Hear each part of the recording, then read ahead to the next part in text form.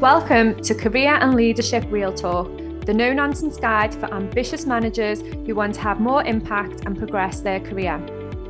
I'm Pamela Langan, a job search coach and expert CV writer specialising in helping frustrated professionals land the jobs and pay rises they know they deserve.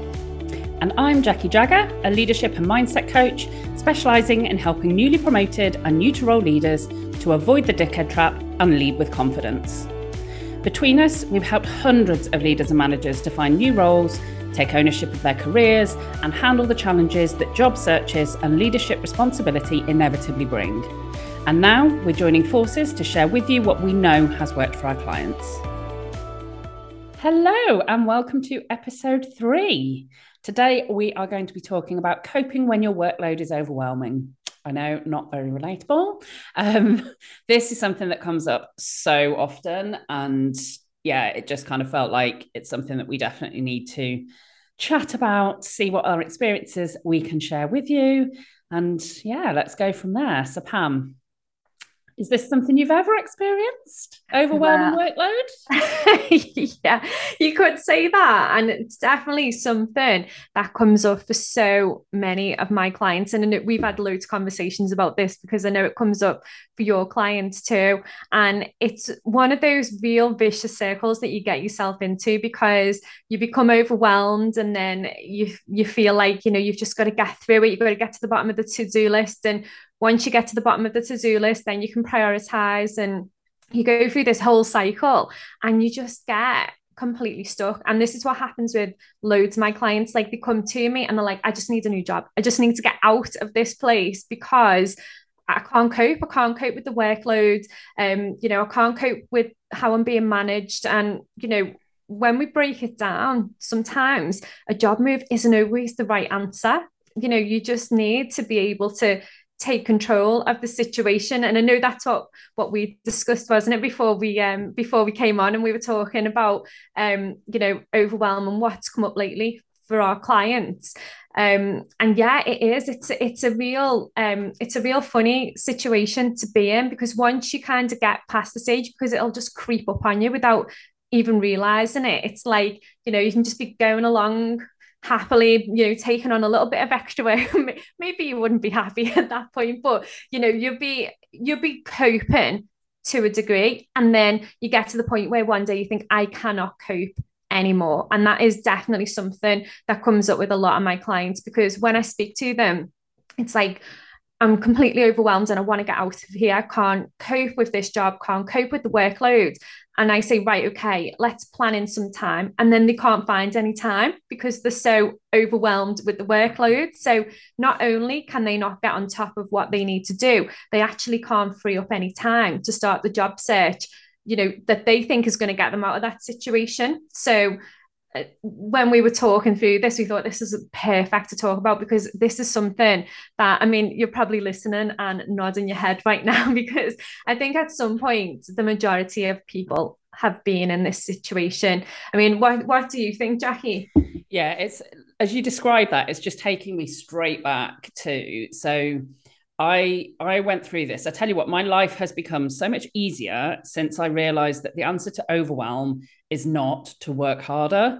Like, I used to pride myself on being resilient and being able to cope and being able to get stuff done. And yeah, that really did come back to bite me. And it was that I just created that habit for myself of being busy and being able to be the one that could handle whatever was thrown at me. So I went through a phase where I just kind of was like, yeah, I can do that. And if I look back, the signs were there. So I was finding it really difficult to get to sleep. I was lacking motivation. I wasn't my normal self. And the big thing for me was that I was getting really quite emotional. So I had a call with a colleague, and I just literally spontaneously, I was driving my car, hands-free.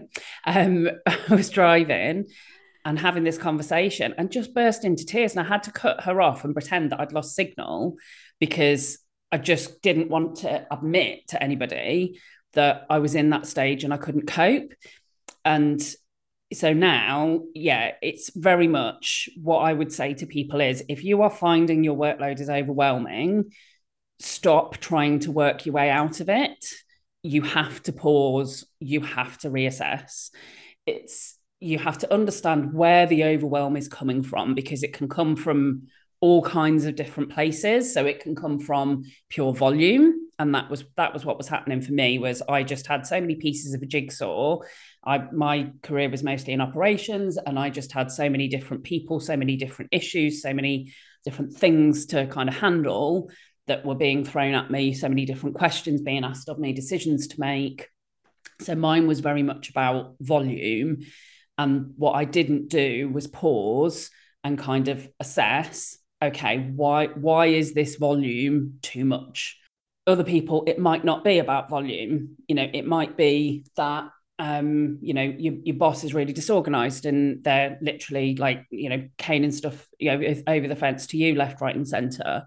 It might be that you spend so much time in meetings that you don't, I remember having a conversation with somebody who was in projects and had so many meetings that they were like, hang on a minute, all of this time is allocated to these project meetings, and I'm just sat in rooms. This is pre-COVID. I'm just sat in rooms for so much of my week that when am I supposed to get anything done?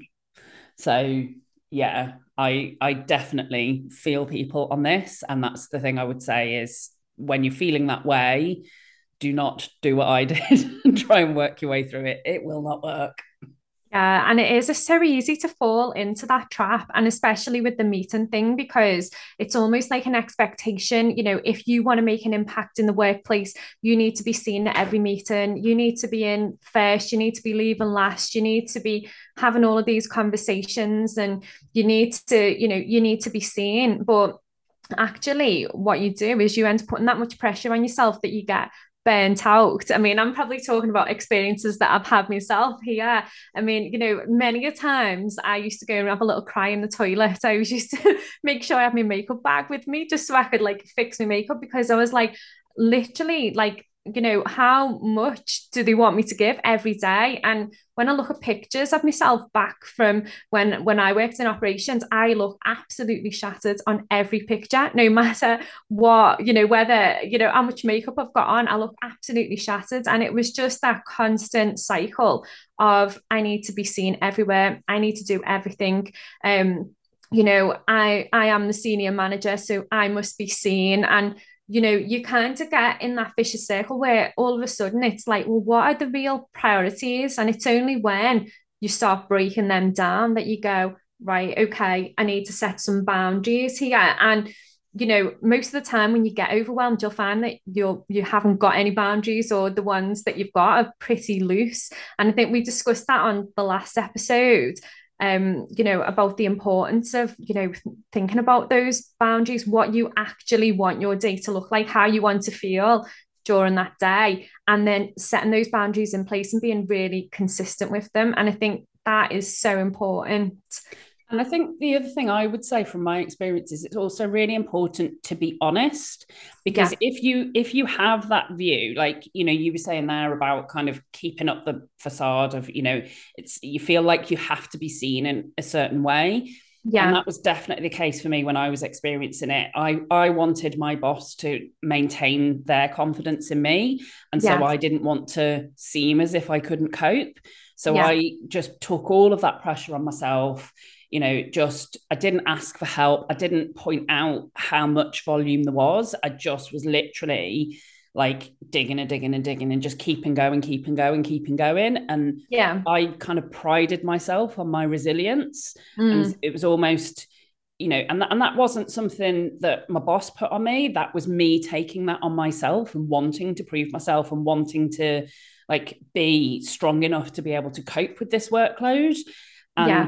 there was, again, it's easy with the benefit of hindsight. It's harder when you're going through it, but I needed to ask for help. I needed to have pointed that out, and I needed to have kind of, and when it got to a crunch point, eventually, like my boss did step in, but Yeah. it was actually harder then, and probably was more damaging to my credibility, because I'd let it get too far to Yeah. kind of get to that point. And if I'd have pointed it out earlier and kind of said, look, I'm really struggling to get the solution to this.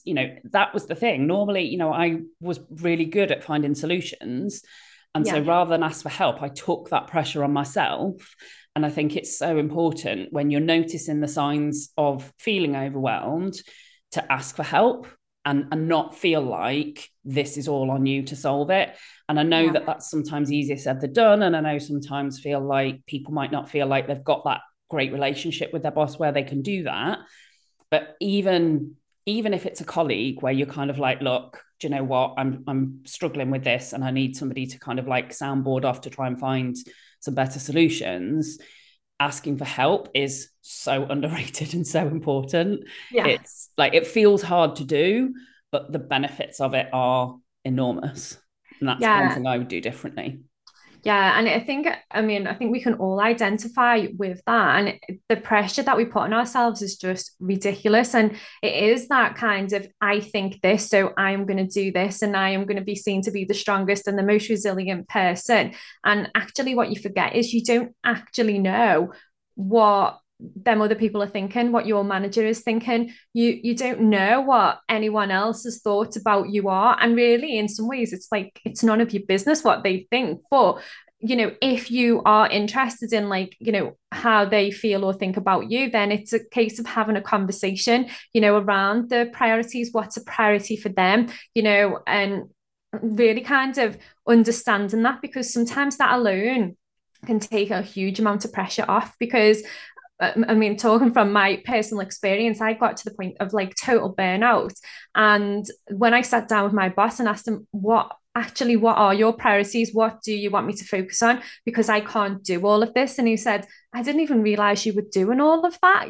Like things have been coming in. I had a reputation for getting things done. So, people wanted things like done so that, they came through my work stream, and it carries on like that. And he was like, well, I didn't even know you were working on all of that stuff, but for me, none of them are priorities. And he literally went through and ticked them off and was like, yeah, no, that's not what I want to focus on. And then I was like, right, okay. So then, we reprioritized everything and, pushed back on things. And then it was like, right, okay. And it was at that point, then I thought, I'm never going to assume again what he thinks or what he expects, because obviously I don't know until I ask him the question. And I think for a lot of us, that is how it goes, isn't it? It's difficult to know, but you do assume, because you assume based on someone's behavior towards you.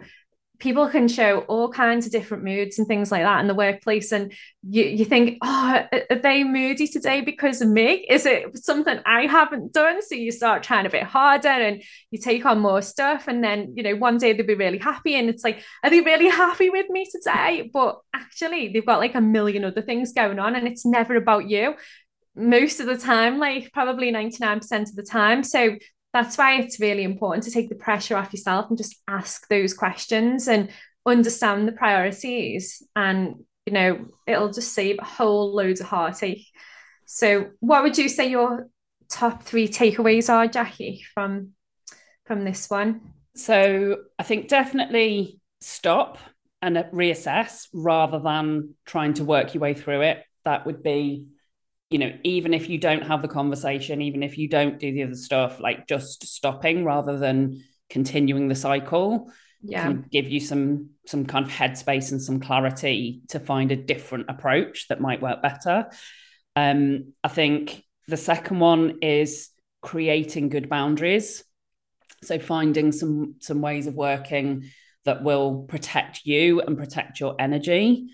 That's so key. And like you said, we talked about that in the last episode. And then I think the third one is that conversation. So whether that conversation is about kind of pushing back, whether it's as simple as asking what are the priorities, whether it's having a conversation with a colleague, it's about finding that way to be open and honest about how you're feeling rather than just kind of accepting it. And if you push back on the way that you're feeling and find the ways to kind of open up those conversations, I think that's when you start to find some of the solutions. Those Yeah. would be mine. Amazing. Love those. What about you? Any others you'd add?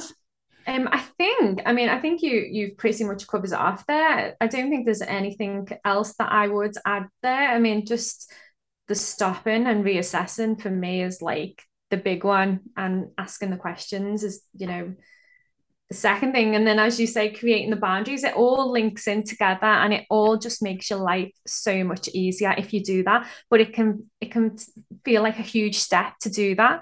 Yeah. But if I you think just, especially yeah, stopping just feels counterintuitive. When you're yeah, busy, you feel like you have to continue and you have to carry on and you have to work your way through it.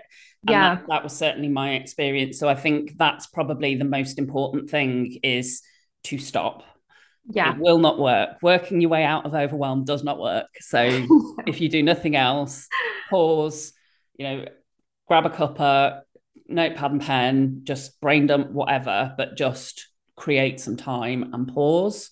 And Yeah. it's amazing how different it can feel as a result of that.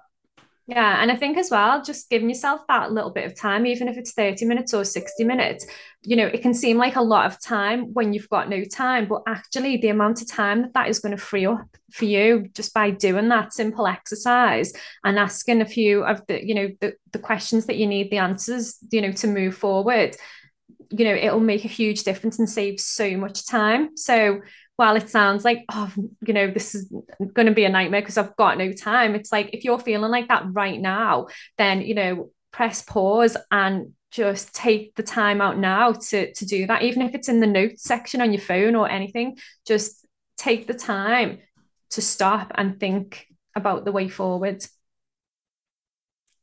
Fab. Should we move on to our career clinic section? Yes, let's do the career clinic. So we've got a really good question today. So today's question is around imposter syndrome. So can I ask for your best tips for getting over imposter syndrome?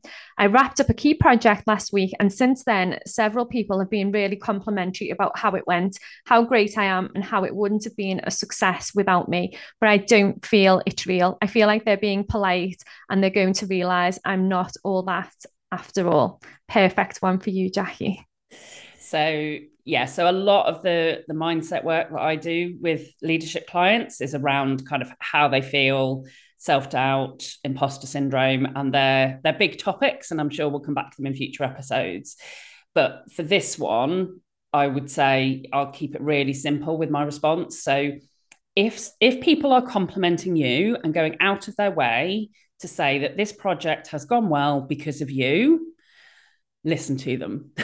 Because when I do training or leadership development around feedback, the biggest complaint is I never get positive feedback. I get told when things go badly, but I don't get thanked when things go well. People, they intend, like they think positive things, but the chances of them actually saying it are sometimes lower than we'd like to admit. So if several people have gone out of their way to compliment you, that is not out of politeness. That is not them trying to make you feel better. And if you think about how you would act, you wouldn't go up to somebody at work just out of politeness and say, you absolutely smashed it on that project, amazing work. If you thought that they had done a bad job, you would politely retreat into a corner. You would not go out of your way to compliment them. So if other people are noticing and saying something positive, it might not be easy to listen and take those compliments on board, but take it as a sign that they genuinely think that things have gone well, because they are not just doing it to be polite. Okay, so moving on then to our book review section. So today's book, I think it is perfect for what we've been talking about. And this is one that I read maybe about 12 months ago. And I don't think you've read this one yet, have you, Jackie? It's Dare to Lead by Brené Brown. I haven't read Dare to Lead. I have read Daring Greatly and Yeah. listened to Brené Brown's podcast and seen her TED talk. Um, yeah, so it'll be really interesting to hear your thoughts on this one, because what I really like about her is that I feel like she's very relatable. She's very down to earth in her style, and both her writing and her podcast. Um, it's kind of like getting a cuddle from your mum. Yeah. Yeah. And do you know what? That is absolutely true. And that is what I really like about Brené Brown. So I'd heard of her, but I'd never listened to anything and I'd never read any of the books. And then I read Dare to Lead and then literally followed her everywhere, looked up all of her podcasts and her YouTubes and all of that kind of stuff. And literally I could listen to her for days. She's amazing. But I think why this particular book, Dare to Lead, is a good follow on from this particular podcast is because it is about being vulnerable and having those open and honest conversations because it isn't easy to have those, and it's a skill to be able to it's a skill that you need to develop in order to have those open and honest conversations. And what Brené talks about is it starts with being vulnerable, so you don't always have to have all the answers, you don't always have to be the strongest person, you just need to be willing to put yourself out there and ask the right questions, or just ask questions and really kind of get under the skin of what's going on. And she talks about being brave and having courage,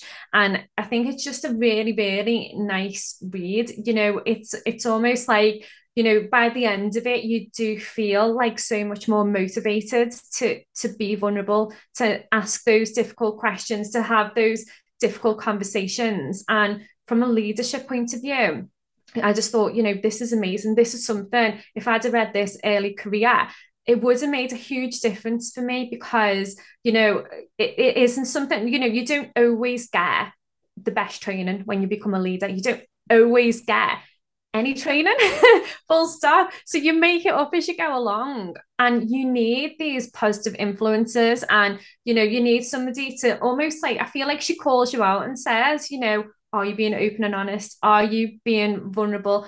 Are you having these conversations? Are you being brave? And 9 times out of 10, you kind of like thinking, oh, I don't want to have that conversation because, whereas, going into it and just really seeing, can we find some common ground, what's going on in this situation. You don't have to always come up with a solution, and that's what I really love about it. It's just like being brave and courageous, and really kind of like almost kind of leaning in to being a better leader is what I got from it. Yeah, and I have to say that really ties in with, I think, how she talks a lot on her podcast, or the topics that she has on them. So Dare to Lead also has a podcast as well as the book.